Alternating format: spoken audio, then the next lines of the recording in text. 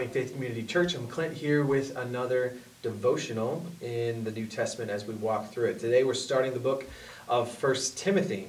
I wanted to preface this before we start that when reading through both Timothy books, we're doing 1 Timothy and then 2 Timothy, is keep in mind that Timothy's a young guy, somebody that Paul calls my true son in the faith. And remember, in this book, sometime later, in chapter 4, he'll say, let no one look down on you because of your youth. Timothy is a young guy, but he's rooted in truth. He's rooted in the Word, and Paul has trained him well.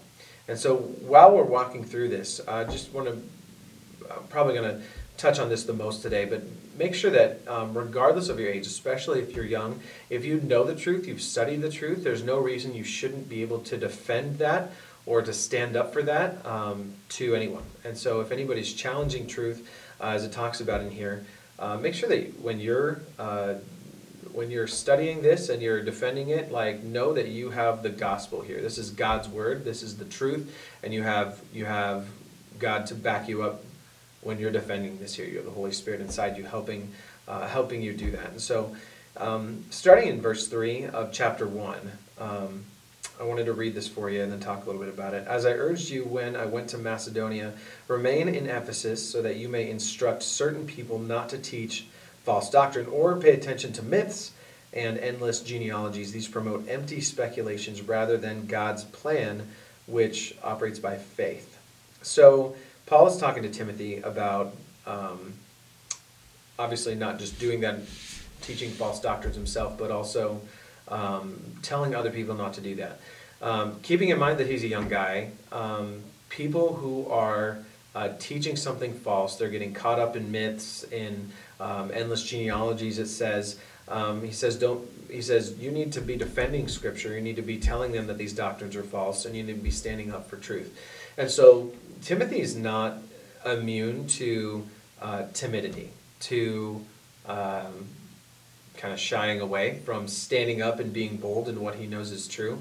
And a lot of times we do that as believers as well, where some people, even in the church, have strong opinions about certain things. And hopefully those strong opinions are on things that are good and true.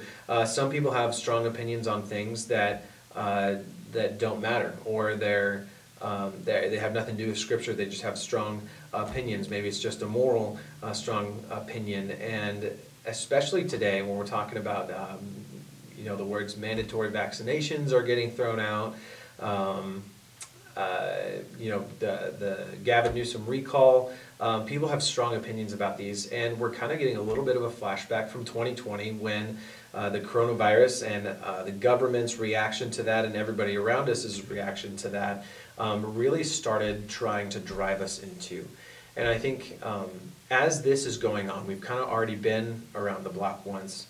I think it's really important when we hear Paul here talking and giving instruction to Timothy about all these things, is not getting caught up in things that don't matter and sticking to the truth. I think it's really important as a church.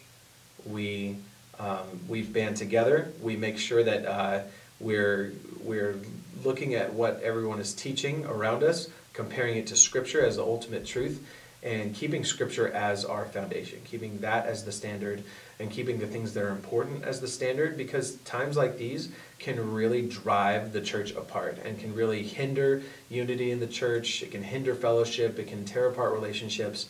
And make sure that, and so I just want to say, make sure that you don't let things that don't matter in light of eternity take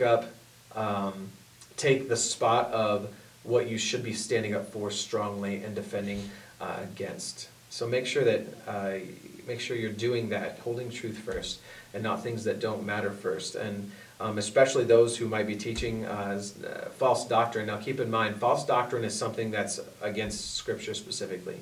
False doctrine is not something that you just disagree with morally. False doctrine isn't just the strong opinion that opposes what you think. That a lot of times we tend to really become the bulldog and go after those kinds of people well, in times like these, like we really can't do that. If they're fellow believers, we're in the church, people are going to be disagreeing. People hurt one another, people say things to hurt one another. Regardless of how old you are, make sure you're standing up for truth, standing bold in the truth, not letting false doctrines get into your heads, but also not letting somebody whose opinion is differing than yours and caught up in an issue that isn't clear biblically or isn't addressed in the Bible, letting that consume you. Don't let it come between you and your fellow believers around you. So as we start 1 Timothy, again, just keep in mind, Timothy's a young guy. Paul's instructing him to be bold in the faith, to not let anyone look down on him because of his youth. Be rooted in truth, rooted in Scripture, regardless of your age. Don't let yourself get caught up in things that, in light of eternity, don't matter. So that's 1 Timothy chapter 1 today, and we'll continue tomorrow as we walk through 1 Timothy and the rest of the New Testament. See ya.